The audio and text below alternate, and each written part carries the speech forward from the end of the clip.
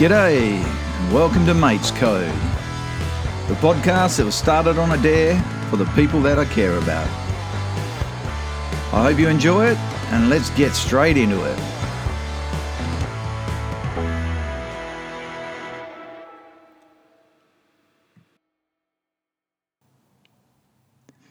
Hello, and welcome to episode 2. So, episode 1 was a bit of a hoot, and I put it out there, and it even ended up on Apple iTunes just for something different. So at the end of the first podcast, one of the things I talked about was building up your willingness and capacity to be curious. And after the episode, someone actually asked me a question, and the question was, how do you become curious? And the interesting thing about that question in itself is the answer.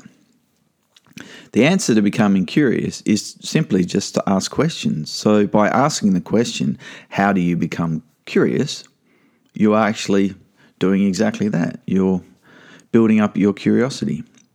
So one of the things that I do is I don't try and judge the world by my biases and assumptions.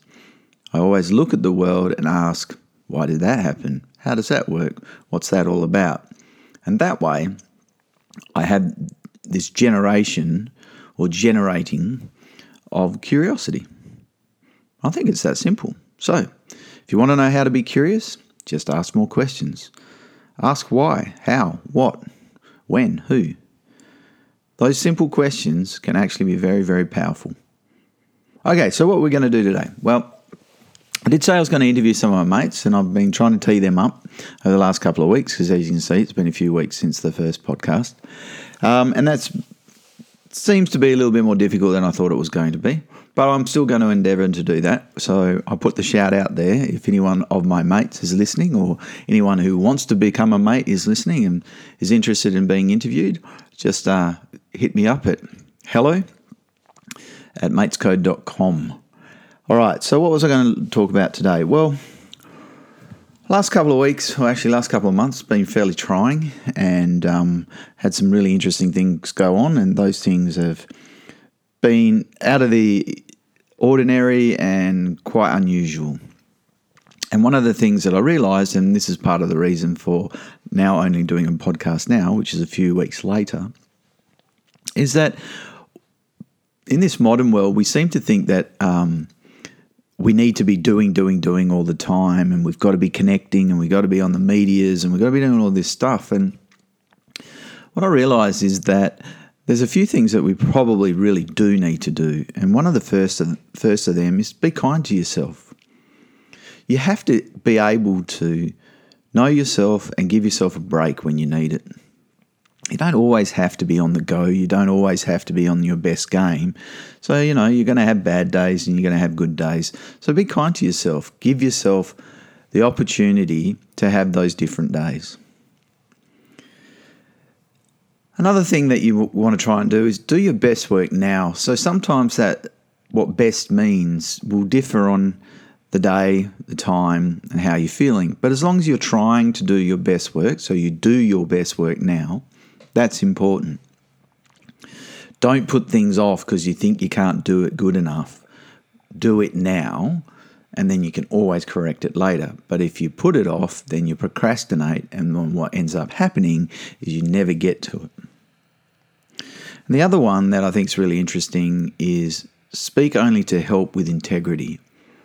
So be really careful. I know myself that I can be prone to this, where you want to try and help someone and you want to try and solve their problem, or you think by being honest that's actually going to help them, if I just give them the wake-up call.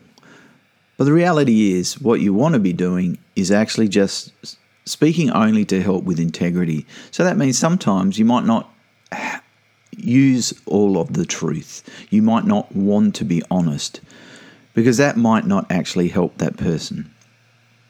You might just be better off listening to them. And that includes yourself. So I thought I'd actually do something different today. So what I thought, I've been listening to some interesting stuff, and there's a really great quote by Epictetus, who is an ancient philosopher and writer. And the quote is, "It's not what happens to you, but how you react to it that matters."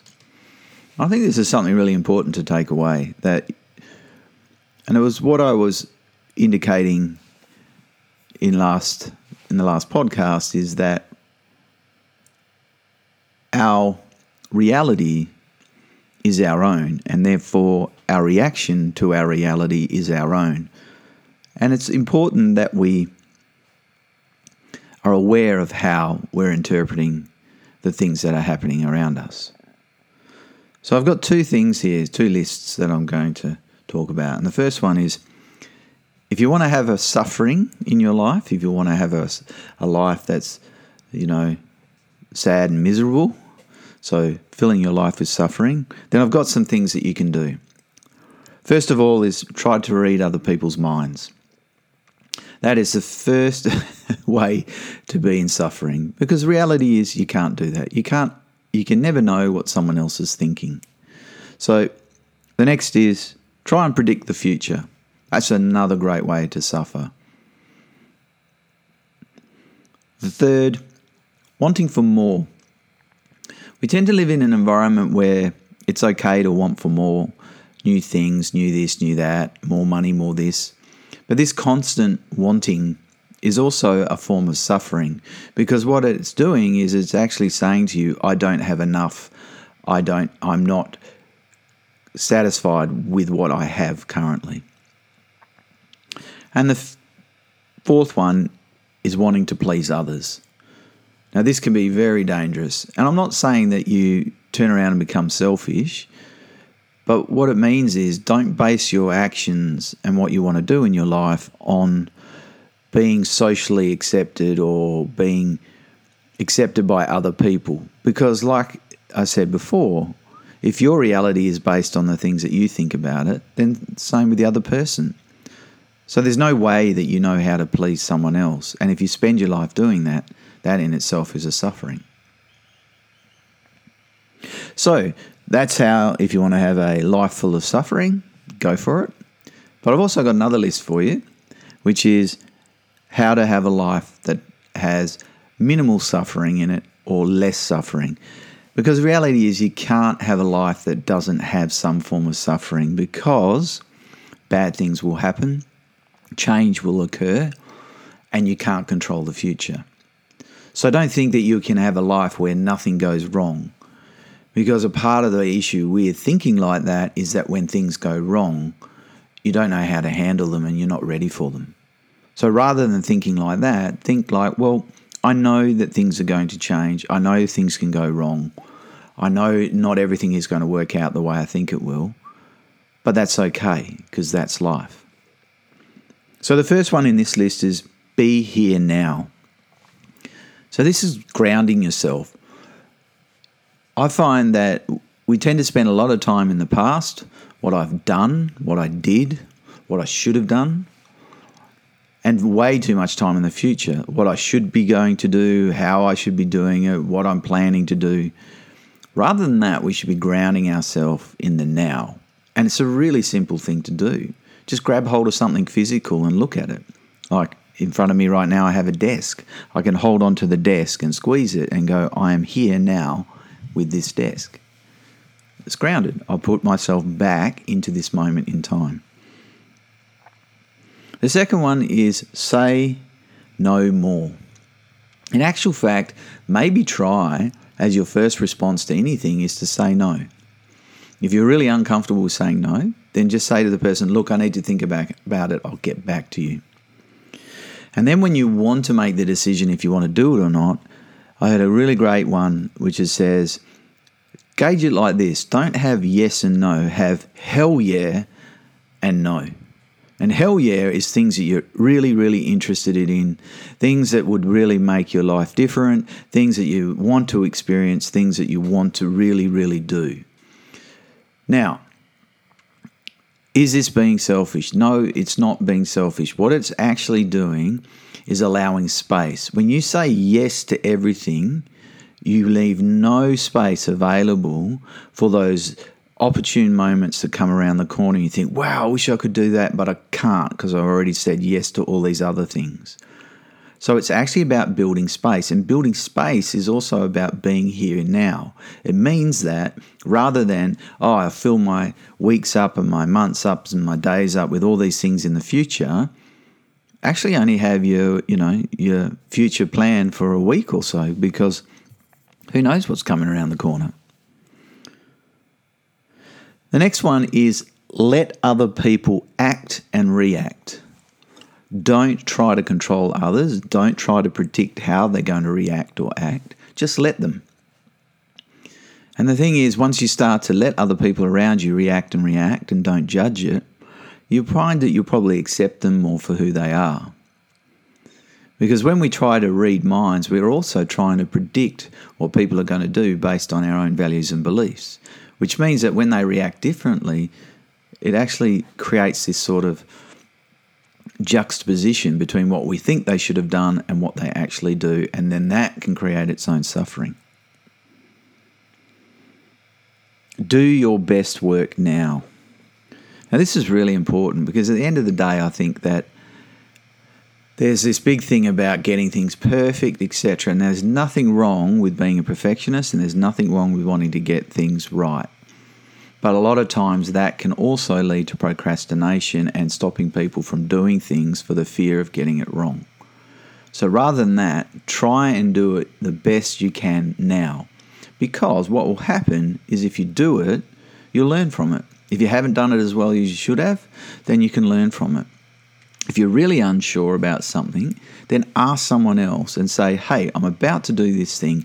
Do you think this is a good way to do it? And get some feedback, and get that feedback from someone who's appropriate, someone else who's done this thing or is a good mentor for you, or it might be a work colleague. And the last one is the less you have, the more you have.